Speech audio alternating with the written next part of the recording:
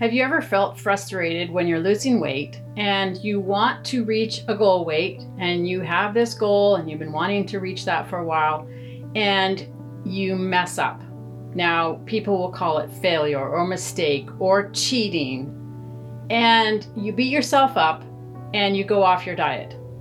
This was me yo-yo dieting for decades, where I would get upset at myself and I was aiming for perfection, where if I didn't follow the diet perfectly, if I didn't lose a certain amount of weight, I would give up. Now that I've understood my sugar addiction and understood that the more sugar I ate, the more I wanted to eat, and it was the chemical substance addiction, then that's helped me now to understand why it was so frustrating before. There is that issue of perfectionism that can be very hard to overcome if maybe we've been raised in a very strict environment like I was, where perfectionism was idealized. And because we're humans, perfection is impossible. So it's an impossible standard. And when you bring that into your daily life, it's a recipe for frustration and shame and guilt every single day when you're trying to lose the weight.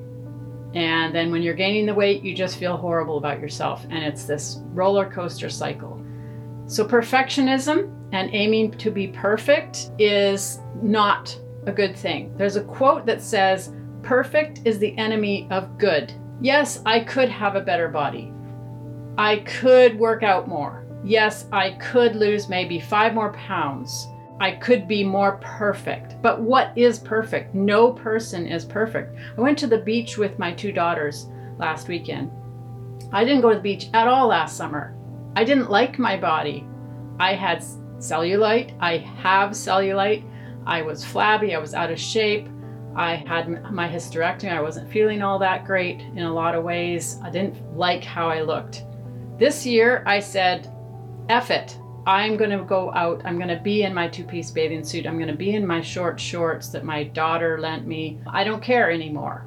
And I don't have this expectation of being perfect. Maybe it's partly because I'm getting older, being wise in my 50s.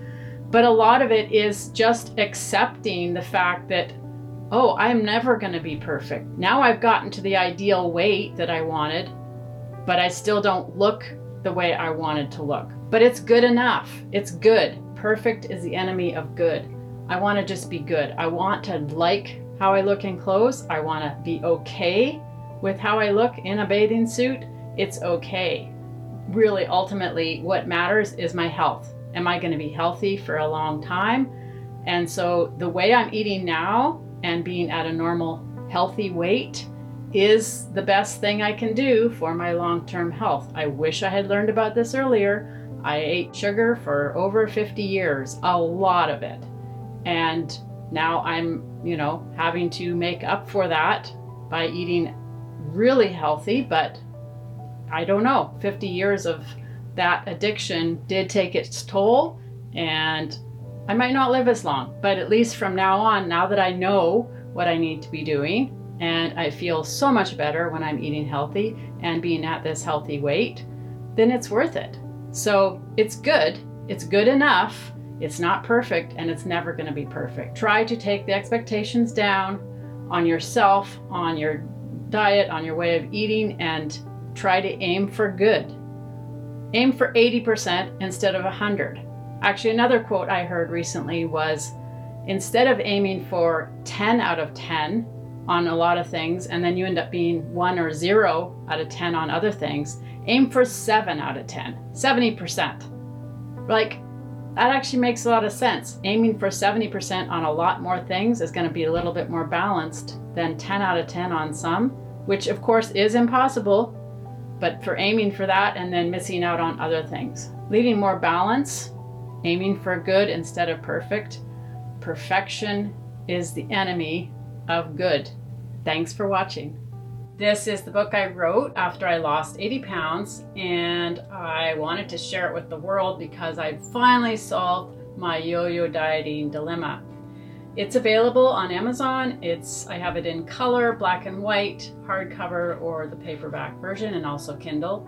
I'm hoping to record the audio version of it for an audiobook, so get your copy today on Amazon.